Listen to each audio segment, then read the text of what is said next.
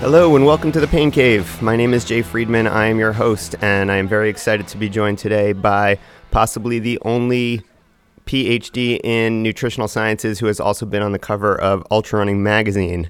He is a finisher of over 50 ultra marathons with multiple top 10s at huge races across the country, including Kettle Moraine, Oil Creek, Silver Rush 50, Javelina, Pinhoti, and wins at such varied races as Yankee Springs 50K, Collegiate Peaks 50 Mile, and the Woodstock 100. He is also, as I mentioned, a PhD in nutritional sciences, who we're going to try to get to learn a little bit more about the nutrition behind what fuels athletes in general and ultramarathoners in particular, and get into some interesting scientific stuff today with a guest that we're very excited about. So please join me in welcoming Jonathan Clinthorne to the show. Jonathan, welcome to the Pain Cave. Thank you for having me. I'm really excited to be here and hopefully share some interesting knowledge.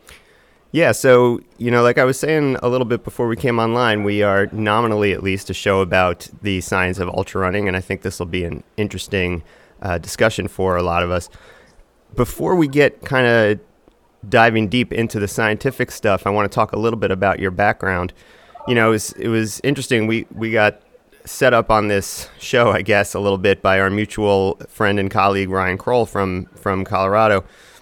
And he told me just a little bit about you, but I hadn't really gotten the whole story until I dove a little deeper online into your history. And you've got a really cool backstory that I wanted to talk about. Tell us a little bit about how you got into running and nutrition and everything else that goes along with that.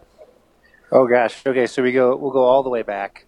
Well, we can't go all the way. You're not allowed to say all the way back because you're only like 33 years old. So I'm going to disallow that right away. All the way back for you is like 5 minutes ago, but go on. Yeah. Well, it started like a lot of college students' stories start as I played varsity sports in high school, got to college and stopped playing sports, but kept eating like I was playing sports. And yeah. What did you play? I played lacrosse and I swam competitively for a very long time. That's interesting. So because big calorie sports. Yeah, for swim sure. Practice was 4 hours a day, twice a day. I have to say, I feel like folks with a swim background when they were younger have such a huge advantage on just in terms of endurance sports growing up. Just building that aerobic capacity when you're younger, that's such a huge deal, and especially if you're going to do triathlons or swimming later on, because of just all that repetition time in the pool. And I feel like so much of swimming is just a mix of aerobic capacity and just form and just being comfortable in the water. So that's an unfair advantage for a lot of folks, I feel like, with a swim background.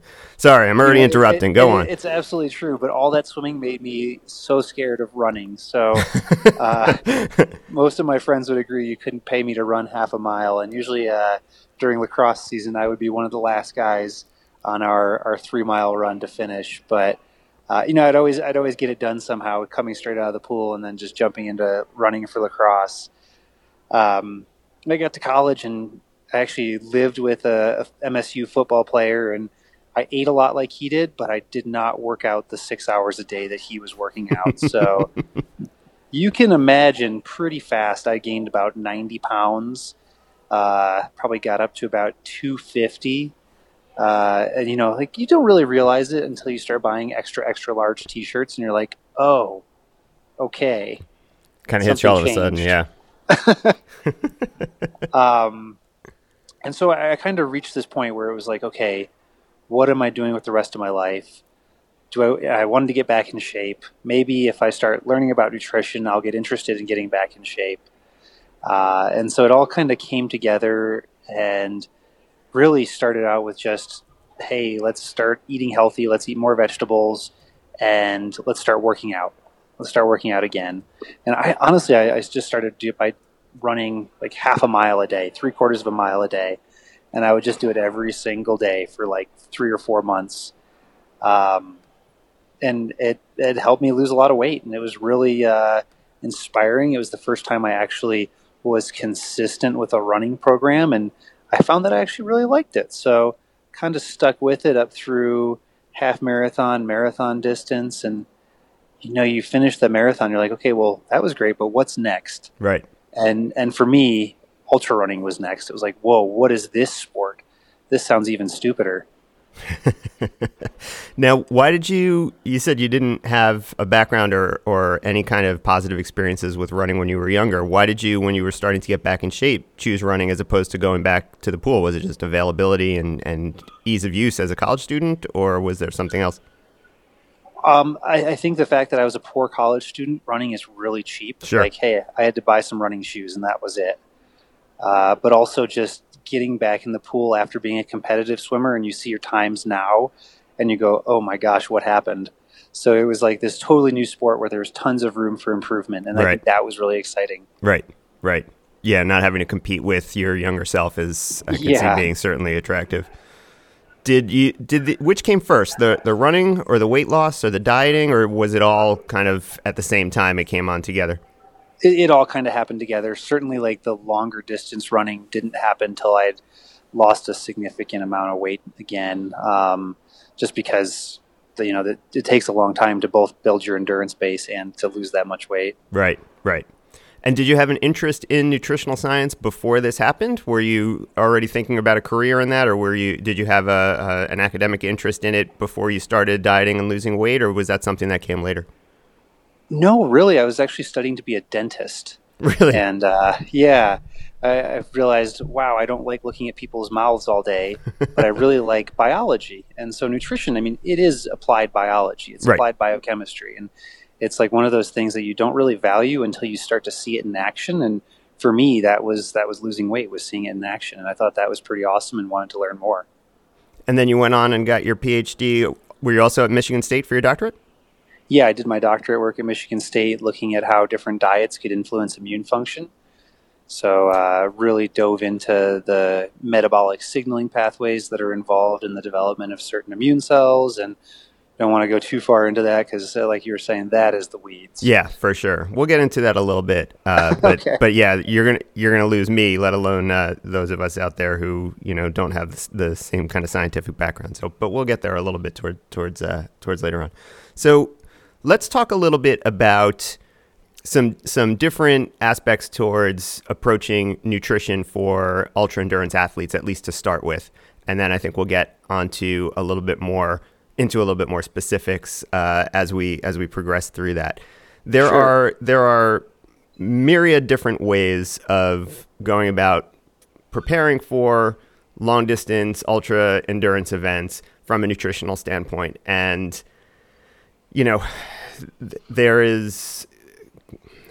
there's all kinds of information out there, and I feel like every approach you can name 4 or 5 high level ultra runners or high level athletes that are following a specific approach, be it vegan or gluten free or low carb high fat, which we're going to talk more about obviously, or just straight omnivore or whatever.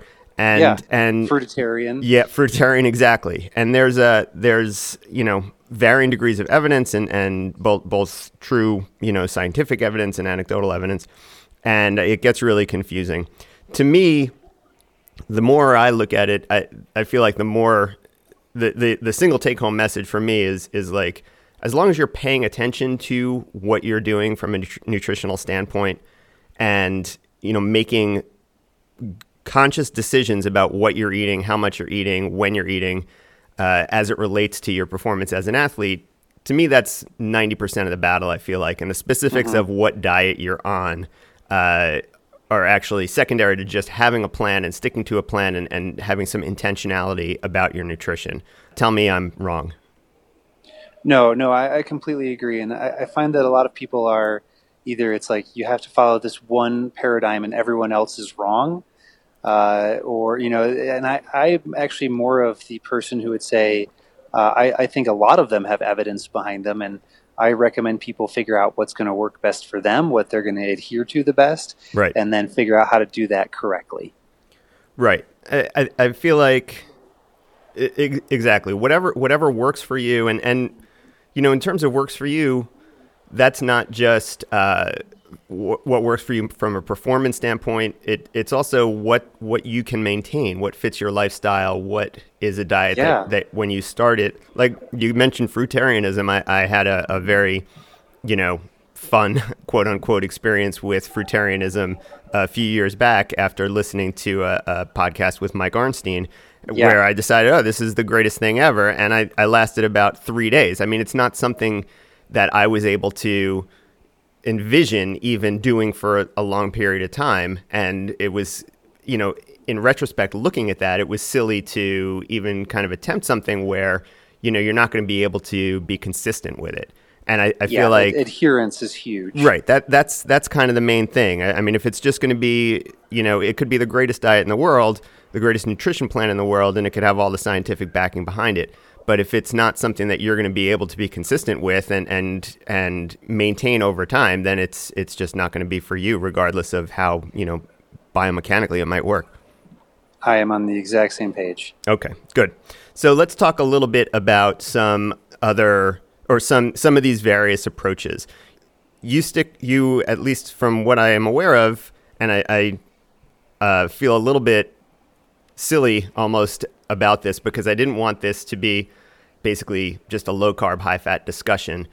And I was kind of thinking that we would have a little bit more of a debate, but basically we are both low carb, high fat disciples. So Before we get into low carb, high fat, let's talk a little bit about some other approaches, such as talk a little bit about maybe fruitarianism, maybe veganism, and some maybe pluses and minuses for people in terms of lifestyle and or performance for folks who are going to adhere to a diet like that. Do you see? Sure. Can you give me some general principles that might apply?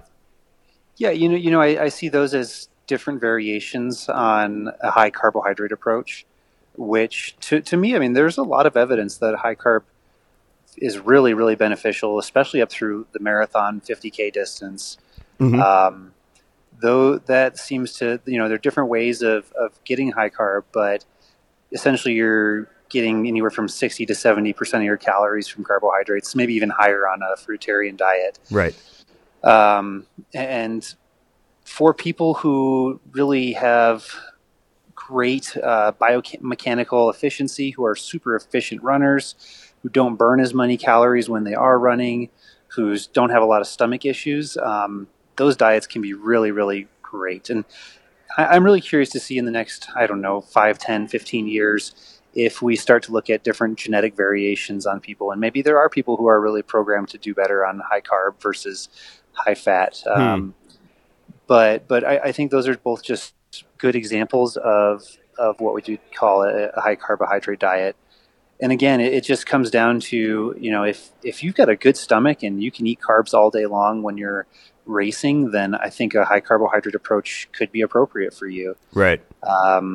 But for me, I've had stomach issues at certain races. And like once that happens and I'm not taking in calories, I have to tap into my fat stores. And if I'm not as trained at it as I would like to be, it can really slow down my race. Right. That's an interesting point that you brought up about how certain individuals might have better sensitivity or worse sensitivity for carbohydrate versus fat at varying intensities. Is there research out there yet looking at maybe genetic markers or genetic predisposition to susceptibility to various diets? Not as far as I'm aware of, at least from a performance standpoint. There's been a little bit of research done on whether or not people do better on high carb or high fat diets for weight loss.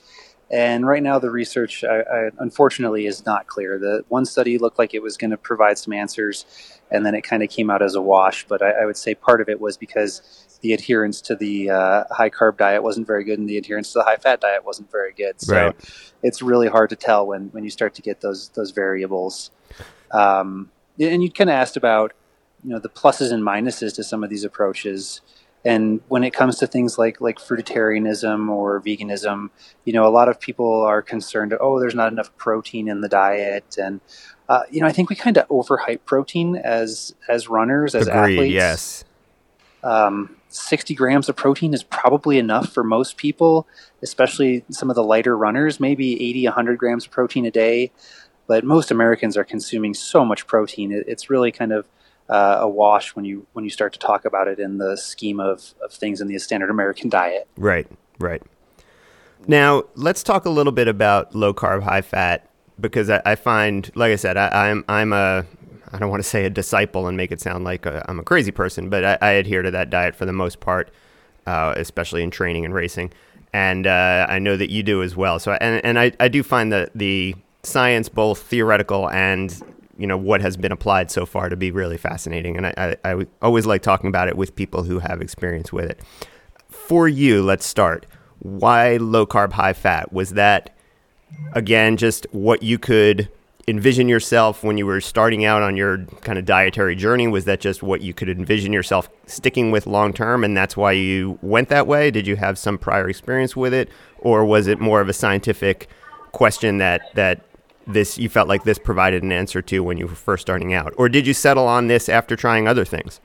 Yeah, I'm actually one of the people who I'd say I settled on this after trying some other things.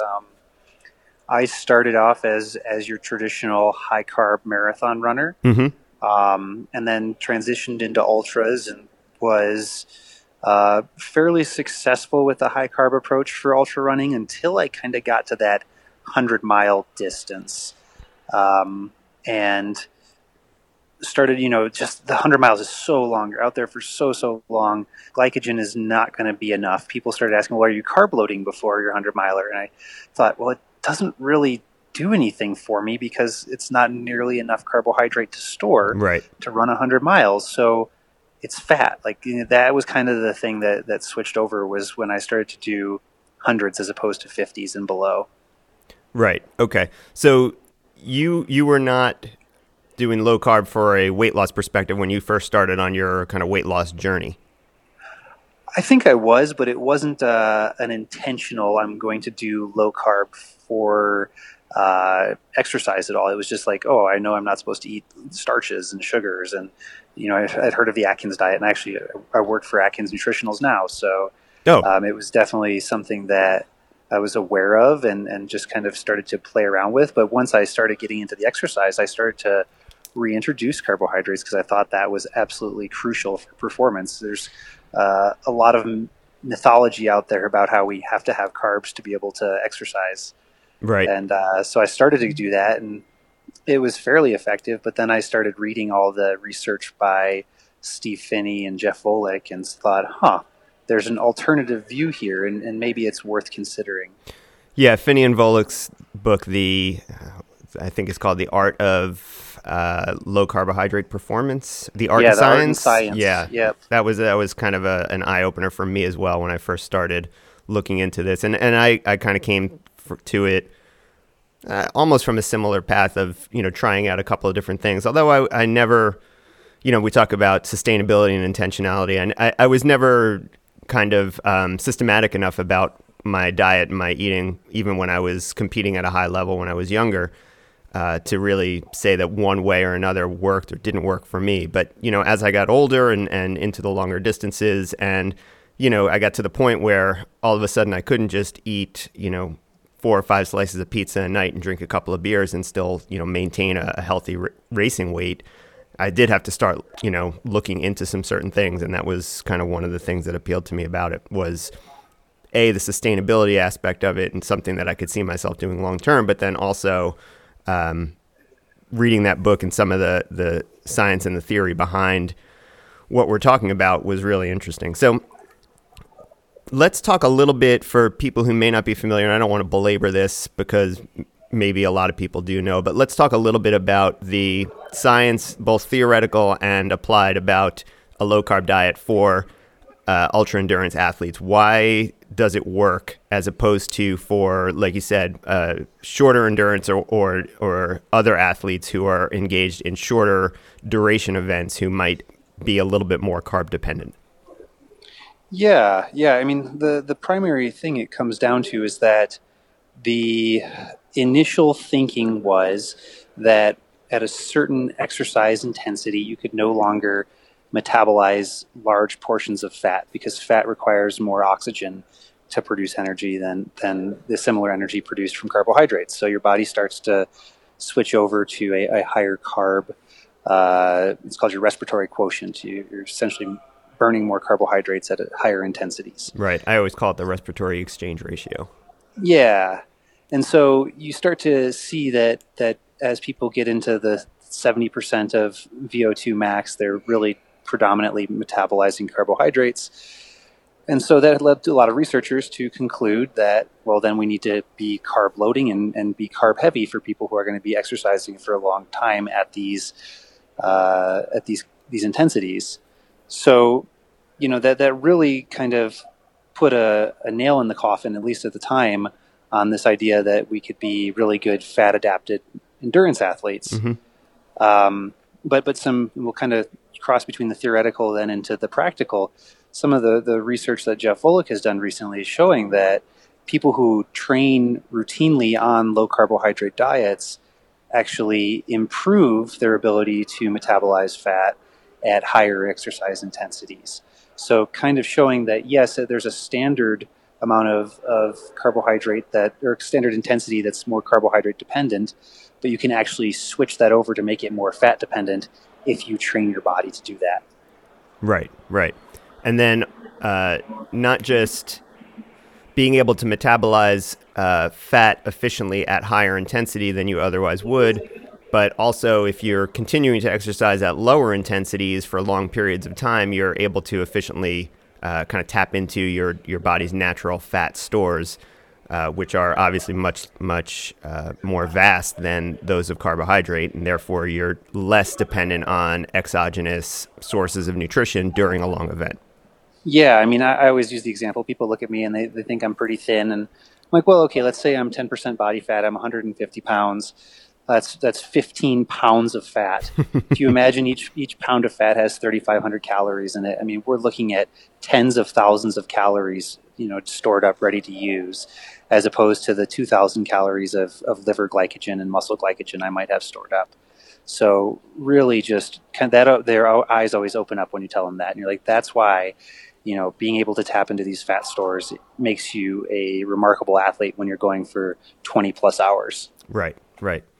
Now, two concerns, I guess, or possible downsides that some people have brought up and maybe some of the research has borne out to this approach is, one, like you said, you're kind of able to, once you're fat adapted, you're kind of able to shift that kind of curve of the respiratory quotient to the right a little bit so that you're able to metabolize fat at a higher efficiency than if you were non-fat adapted. However, there's some research, I think, that suggests that the energy cost of when you're relying on fat and when you're oxidizing fat at that higher intensity, the energy cost is going to be higher than if you were burning carbohydrate, and therefore your running economy may actually be lower for a given relative intensity when you are running fat adapted versus just on a normal high carbohydrate diet. Is that accurate? Do we have to worry about that increased energy cost and that decreased running economy if we are kind of in a fat adapted state? Yeah, I have seen that research. I think that came from Linda Burke, and one of the comments I had on that was that I believe she only put her race walkers on that diet for about 6 weeks, on a ketogenic diet for about 6 weeks, Mm-hmm. and most of the evidence suggests that you probably need to do it for about 6 months to really gain full adaptation. That's when some of the changes in blood chemistry start to normalize fully. And a lot of the studies that seem to demonstrate ketogenic diets aren't very good for endurance athletes really just don't use it very long. I mean, I've seen very long adaptation phase. I've seen 4 days, and they published a negative study on it. And you're like, yeah, it was 4 days. So, yeah, I mean, minimum, you're saying to see benefits, and from my personal experience, I would say about a month minimum of adaptation before I'm feeling like I'm even back to normal, let alone getting any real benefit out of it. Yeah. And that's the problem with a lot. I mean, this is not unique to low carb, high fat research or nutritional research in general, but just, problems in terms of study design and compliance, like you said, with when you're examining nutrition and diets, problems with compliance, problems with study design in terms of, right, how long are you going to allow people to adapt? And then, when you're trying to study the effects of something like this, where we're really targeting people who are exercising for several hours or more at a time before you're expecting to really see any benefits, that's a hard study to design. I mean, it's just hard. It's hard to get a control group that's going to run on a treadmill for 3 or 4 hours, right? I mean, that's why I think a lot of this research is kind of still in its infancy and still limited in terms of what it can tell us. Yeah, I mean, the best studies on this are done in metabolic chambers, and getting someone to stay in a 8x8 room for 6 months while consuming a specific diet, good luck with that. And that's just an N of one. You're going to have to get, 20 people to have a sufficient study size, and it's going to be hugely expensive. And so it's very much like you said, in its infancy. So a lot of times I'm falling back to as a scientist, I hate to say this, but falling back to the N of one anecdotal type experiences. Yeah. Because I think that we can still learn a lot from that and generate some good hypotheses. Right, for sure. But obviously, like you say, that's not science. And for every successful low carb athlete, you can find a successful vegan athlete or fruitarian or what have you. So it is hard to draw conclusions from that. But it is interesting to see what different people do and how you can kind of take some aspects of it and apply it to yourself. You just have to obviously use caution when doing something like that. Yeah, and one thing I always point out to people is you've been following a high carb lifestyle for your entire life. So if you're going to switch over to a low carb, high fat metabolism, you have to give yourself a while to adapt. Right. Like expecting to adapt overnight is kind of unrealistic if you've been eating this way for 30 years. Right. Exactly. Let's talk briefly about some other issues with low carb, high fat, maybe for non-ultra endurance athletes and maybe the general population as a whole. The field in which this approach has taken off is definitely, for the most part, at least in the mainstream from an athletic standpoint, among people such as ourselves, people who are exercising for long periods of time, again, because it is, the highest degree of benefit is shown for events that last for a long time at a relatively low intensity, because again, you can burn this fat efficiently and tap into these kind of ingrown stores of fat. Mm-hmm. What about using this approach in marathoners, sub-marathoners, mid-distance runners, and athletes in non-endurance sports, team sports, and that sort of thing? Are there benefits and are there downsides to this kind of approach? Well, I'm going to start with the low-hanging fruit there, which I would say is team sports. Okay. And I think there's actually some really interesting stuff being done by some MLS teams looking at how the ketogenic diet can be beneficial for their teams. And I can't remember exactly who I saw present on this, but they were showing that they were tracking all of their player data and the amount of time the players are running around and like distance ran in the soccer games, and showed that it wasn't negatively impacting the distance ran. So they're seeing that it's not necessarily having a negative impact. They weren't able to really show any clear benefit either, though. Mm-hmm. So right now I think it's one of those things that some people are starting to experiment with, but they're not quite sure how it's going to play out. But we have to do that if we're going to see how the science is going to advance. Is give it a try. Right. For people who are doing some of those half marathon, 5K, marathon type stuff, I think that comes down to more: are you really going to be a performance driven athlete? If you are really performance driven, I think that high carb is definitely an approach to consider. Right. I think that it's probably if you're really able to run that distance purely on glycogen, mm-hmm. Then I would strongly encourage people to try that first. Right. And if they find that they're running into a lot of bonking and those sorts of issues, then that's time to maybe try a different approach. Right. But I think right now the research is pretty strong favoring high carb for those high intensity, would say medium distance endurance activities. Right. Okay. And that would be kind of my, looking from the outside in as just a more of an interested observer. That would be kind of be my perspective on it as well is right. That's occurring at a higher intensity. You're going to, over the course of a half marathon to a marathon, you're going to run through your glycogen stores, but maybe only barely. And if you can get by on a gel or two or something like that without upsetting your stomach, you're going to get the benefits of being able to efficiently use those glycogen stores and that exogenous carbohydrate. And that's probably going to be your best bet if you can, maintain that intensity level for that period of time. Yeah, there's some other interesting research that would say that a low carbohydrate, high fat approach may cause less oxidative damage. So, there's pros and cons to everything. If you're trying to run successive marathons and do them at really high levels, then, maybe you try something that won't make you quite as sore. But if you're really just going for the goal race, then you don't really care about the repercussions. Then, dump as much high octane fuel into the fire as you can. Right. How about in terms of just general population and the general lifestyle? There's been concern and some concerning research regarding the kind of long-term effects of a high-fat diet in terms of cancer risk, particularly for GI cancers and that sort of thing. What is your perspective on that? Is that research reliable, concerning, still in its infancy? Yeah, I'm a big skeptic of epidemiological research, especially like cross-sectional cohort studies where they're just looking retrospectively at a population and saying, "Oh, these people consume more of this, and we saw an increase in this, disease X, Y, or Z." There's so many limitations to that kind of research that Right. I don't think strong conclusions should be applied.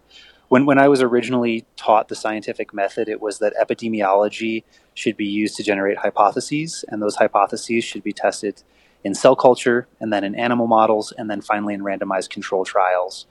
And so, I think that that's frequently overlooked in our current dietary guidelines paradigm. And so, it comes down to the fact that also, you can consume could be considered a high-fat, low-carb approach and still be eating a ton of junk. The same can be said for a vegan approach. And so it's really, let's start with what we know is good. Let's make sure people are eating enough vegetables, enough of these fiber-rich, nutrient-dense, low-starch carbohydrates. And then let's start to introduce the healthy fats and adequate protein. And I don't think there is a way to truly pull that population out of study data from like an epidemiological standpoint. So until I start to see a randomized control trial that shows all these risk factors going up, I'm going to be very skeptical of epidemiology research. Yeah, and that makes sense. The flip side of that, or I guess I don't want to say the downside, but the problem with eliminating the epidemiological approach is, like we were talking about before, compliance and data collection for long-term prospective studies for a general population in terms of, looking at nutrition over a long period of time and then outcomes is very, very difficult to do. And, it's just going to limit the kind of data. And this is, not a unique problem to looking at ketogenic diets or anything like that. In terms of any dietary research, that's why we're constantly learning new things and hearing new reports come out because, over the past 100 years, we're not that much closer to determining, what's the best, quote unquote, the best diet for longevity or health or anything like that than we were 100 years ago.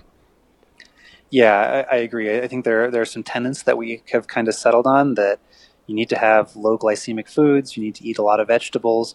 But beyond that, I don't think there's a lot of conclusive research. Right. Okay. I want to talk about one more thing, a couple more things, and I want to talk a little bit just specifically about how you maybe periodize your approach for specific events and that sort of thing. Before we get into that, I had a couple of specific questions that I wanted to kind of address with you. One is there's, this idea of kind of targeted carb-depleted workouts to achieve some of the same benefits of a ketogenic approach. So rather than necessarily adhering to a full ketogenic diet over a long period of time and kind of honing that fat oxidative process, sticking to a more, let's say, omnivorous diet, but doing some specific workouts in a relatively carb depleted state to kind of bring in some of these same adaptations and benefits. What are your feelings on that? What does the research show for that sort of thing? I have to say I have a little bit of a limited view of research on that, but my general feeling was that those are more designed to enhance ability to store glycogen as opposed to really promote a efficient fat metabolism. Mm, So, I think that it definitely has a place and a benefit. Um, you're still using glycogen, no matter what type of diet you're following. So definitely beneficial for everybody. Just I'm not sure it's going to have the magnitude of effect that a true ketogenic approach would have. right, right. I was reading recently the IAAF, the governing body of track and field and athletics internationally. I think just a couple weeks ago, came out with a consensus statement on nutrition for athletes competing in track and field and distance events, and they did address briefly, at least in there, the kind of benefits and limitations of a low carb, high fat approach, and it wasn't quite as dismissive of it as I had feared that they might be. They did kind of bring up the idea of, I guess, a increased energy cost or a decreased running economy at higher intensities, and therefore said it should be, that this approach they recommend should be limited to folks competing in events lasting for more than 4 hours and with other specific kind of recommendations. But I was a little bit heartened by their, I guess, openness to the idea. Did you take anything away from that kind of position statement? Yeah, I would say you're actually starting to see a little bit more. I don't know if I'd say acceptance. I'd say maybe grudging acceptance that low carb may be a beneficial option. And I think that's a lot of what people just say is that, hey, look, this might be worth considering as an option. The American Diabetic Association recently classified low carbohydrate diets as a form of medical nutritional therapy. Low carbohydrate diets are being looked at to be considered for part of the 2020-2025 dietary guidelines. I mean, there's a little bit of growing acceptance, and a lot of it is just being driven by the fact that there's some really sound science behind it. Mm-hmm. So how do you argue with the sound science? Right, right. One other question I wanted to ask you, and I don't want this to become a commercial for Atkins or anything, unless you want to send me a whole bunch of free Atkins products, in which case, sure, let's do that. But I do once in a while. I like some of those, like the energy bars, just as a good snack because they're kind of filling and obviously low carb and everything else. But the one kind of thing that I don't want to say worry about, but that gives me a little bit of pause with them is the sugar alcohols and these kind of synthetic carbohydrate replacements. Am I kind of on safe ground in assuming that these are not metabolized in the same way as regular sugars and regular carbohydrates would be? Yeah, I mean, it depends. Every sugar alcohol is metabolized a little bit differently. Some are absorbed and fully excreted. Some, for example, glycerin is metabolized just like the glycerol backbone on your triacylglycerol. So it is providing energy for some basal gluconeogenesis, so like really low-level glucose production. Okay. Mm-hmm. But they're not going to spike your blood sugar, causing the subsequent insulin release, causing the suppression of free fatty acid metabolism, right. like typical high glycemic carbohydrates would. Okay, cool. Let's talk, before we let you go, about, and again, I don't want to get too deep into the weeds on this because we really can go down the rabbit hole of how people use these kind of things on a specific way. But let's talk a little bit about how you kind of periodize your dietary approach surrounding workouts and races and what you use for those things. I know some ketogenic athletes like Zach Bitter use carbohydrates kind of selectively in training for maybe target workouts, longer runs or higher intensity runs where they want to have a specific performance benefit for that workout. Do you do that, or do you maintain a more general ketogenic approach throughout your training cycles? Yeah, no, that's a great question, and something I've kind of had to play around with a little bit for myself. I definitely do a slight periodization, so the grams of carbohydrate definitely go up as my intensity or as my overall training load goes up. So Hmm. I'll be consuming probably anywhere from 60 to 100 grams a day when I'm training pretty rigorously, which is usually about 20 hours a week for me.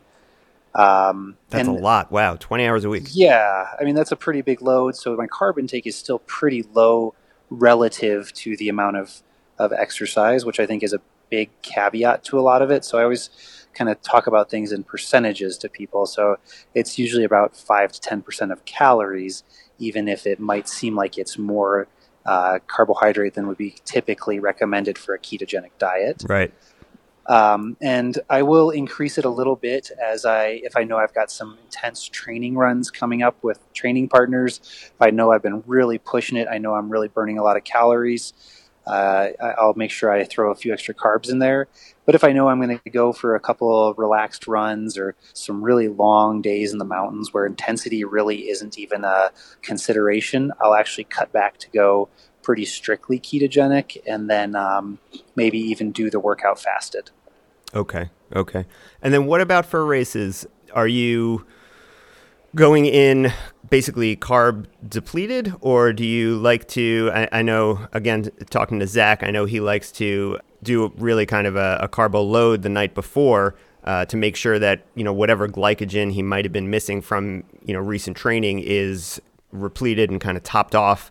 And then he'll start the race in a relatively carb fasted state, whereas, breakfast that morning is basically zero carbs, and he'll kind of add carbs in slowly during the race as intensity increases. What is your approach around racing, and do you use carbs while you're racing as well?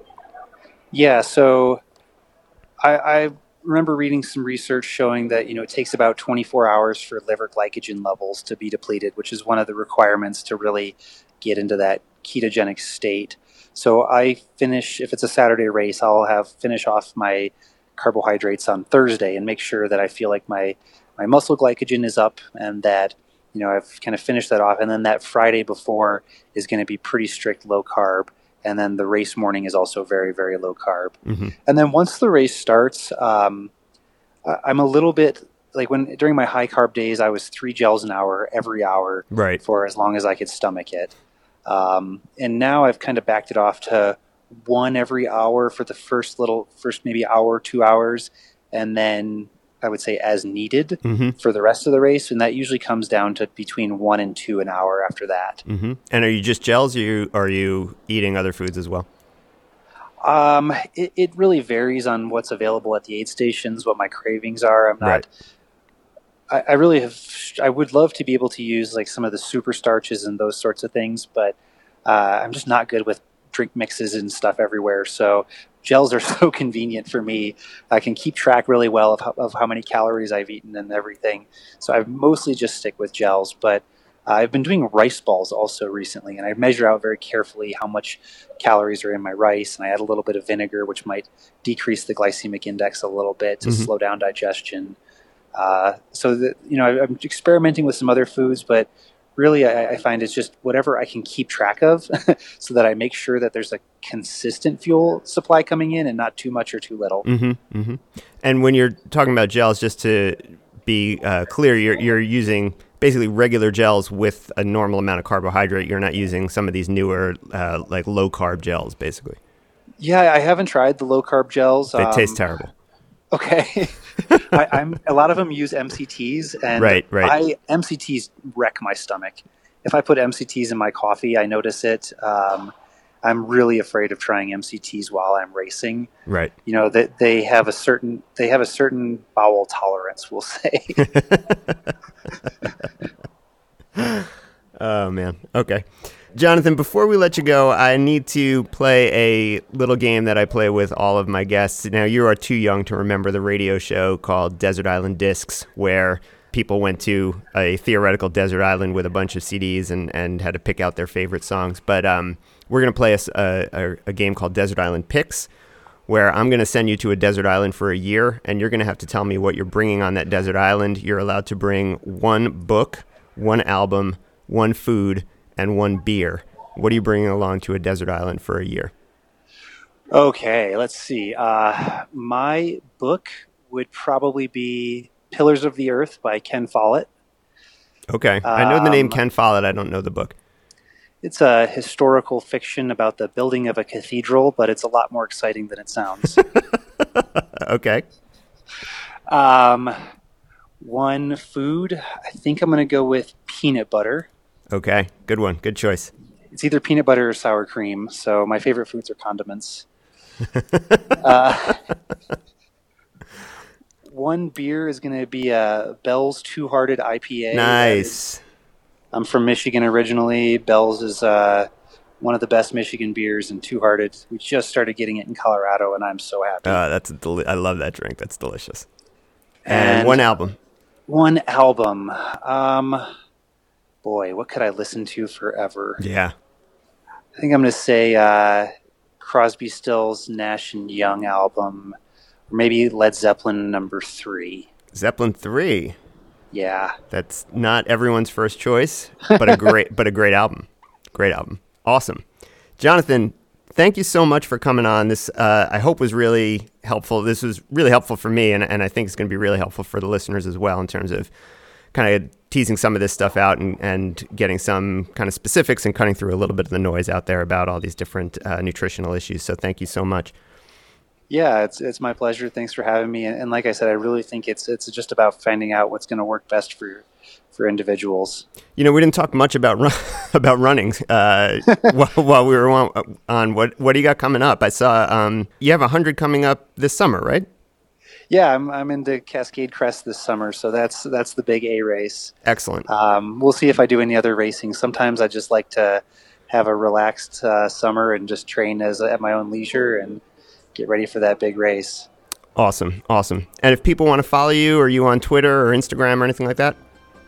I am. I haven't been very active recently, but Run to Run on Instagram. Great. Jonathan, thank you so much. Thank you to everybody out there for joining us tonight in the Pain Cave. And until next time, keep putting one foot in front of the other. The years have been long and tough, but I'm not dead. Happy now just to spend some time with friends and have a roof above my head. I'm not jaded, just been faded, like a good old pair of jeans. Rusted like a proud old car that's drove a little too far and seen too much rain. But long ago, as a child, I look back the night sky in wild wonderment. Then ride the bus and feel upset to think of all the years I'd have to go through there. I was still young, I was still